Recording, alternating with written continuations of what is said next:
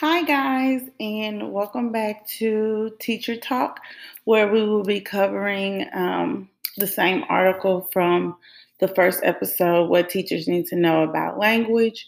We will just be covering the second half of this article.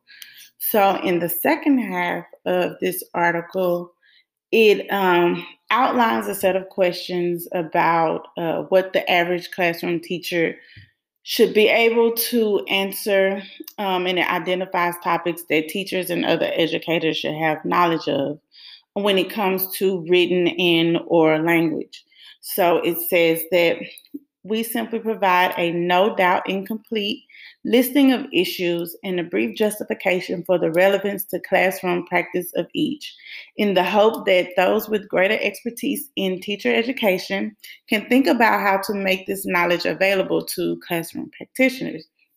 So I think that this will outline and highlight some key points for teachers, specifically teachers who may teach language like English or language arts, or teachers who may teach science, or teachers who teach a second language. I think that this is for teachers of all subjects. And we start with oral language.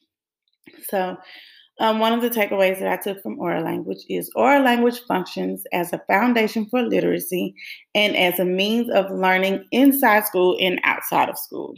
However, despite its importance for learning, many teachers know much less about oral language than they need to know. And one of the first questions, there's a lot of questions. I want to say like maybe 6 questions, and we won't go through them all. I'll just go through the ones that I think are really important for oral language. One of the questions is, what are the basic units of language? Teachers need to know that spoken language is composed of units of different sizes, which means sounds, morphemes, phonemes, phrases, sentences, and discourses. So, if you do not know exactly all of the different units that language is composed of, I can imagine you'll have a difficulty teaching these things to students, specifically students who are learning English maybe as a second language, because English is a very tricky um, language, and in some cases, it is believed to be one of the hardest languages to learn.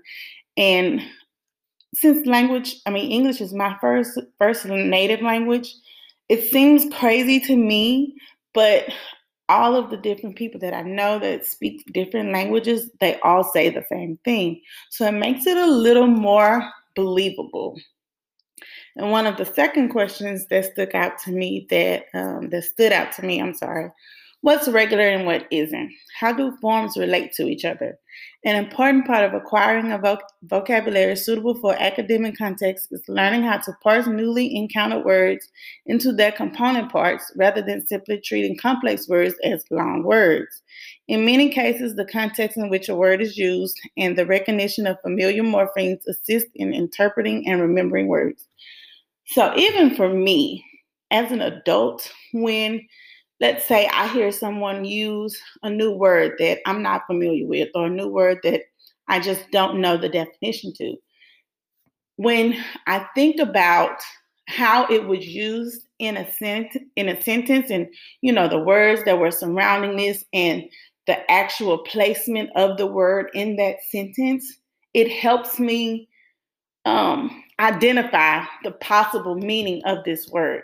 So context definitely matters. And even when I'm trying to use that word that I learned from hearing someone else use it, I go back and think before I use it. Okay, well, they used it in this certain context. So if I'm going to use this word or enter it into my everyday vocabulary, I need to think about the context in which it was used. Not saying that that's the only way that the word can be used, but at the top of my mind, the first thing I'm going to remember is how I heard Jack use this specific word. And until I learned the different other definitions, if the word has other definitions, until I learned, other existing definitions of the word, more than likely, I would probably use that word in the context that I heard my friend use it in. So I definitely think that context matters and placement matters. And these are things that should be stressed when coming to new vocabulary words and things like that when it comes to oral language. Okay, so we'll move on to written language. And one of the takeaways that I took from written language is written language is not merely oral language written down. Teachers need to know how written language contrasts with speech so that they can help their students acquire literacy. So the first line is extremely, extremely important. I think that that's one of the biggest struggles that people acquiring a new language or English in general, or just a language in general, or even people that's teaching these languages. Sometimes, I would hope that it's not as, you know, oblivious to the teachers because these are things that they should know. I agree with the article. But for students, I think that it's hard trying to differentiate the way that something sounds and the way that it is spelled because they are very differently. And it is a bit confusing. Like it's actually very confusing. And when you're learning new things and new words and you're trying to sound it out as best you can and come up with the spelling of it, it's hard. It really just is. And so one of the questions that I took away from written language is why is English spelling so complicated? This is probably $1 million question. I think that when it comes to this, English may be one of the more complex languages because things simply just, in most cases, in a lot of cases, I won't say most, but in a lot of cases, they are not spelled the way that they sound. And the article says that these two forces have led to what is called deep orthography for English, an orthography which the match of sound and spelling is complex and dependent on many factors. This is not to say that English spelling is illogical, irrational, or impossible to teach. I think that it just says that it's difficult. It's very possible, obviously, because we all speak this language, and most of us are proficient at speaking and spelling and writing the English language, those of us who have been doing it for quite some time. But as far as someone new to acquiring English, I can imagine that it's incredibly hard. So one of the second questions that I took, it wasn't a question. One of the second takeaways that I took is educators must have a solid enough knowledge of grammar to support children's writing development, which is very true also. In order to teach someone to perfect or master, so to speak, a language, especially English language, you have to be aware of, the grammatical ins and outs and things like that when it comes to writing and written language.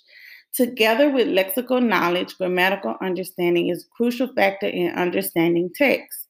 Every teacher ought to know enough about the structure of English and the ways that words combine in sentences to be able to help students acquire knowledge, which basically just goes back on what I just stated.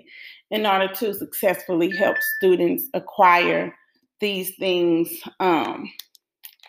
then teachers must be aware of these things. I agree. There are a very lot of really good points in the second half of this article, and I would encourage everyone to read it, especially those who aspire to be teachers, even students, because it gives a different insight for both sides.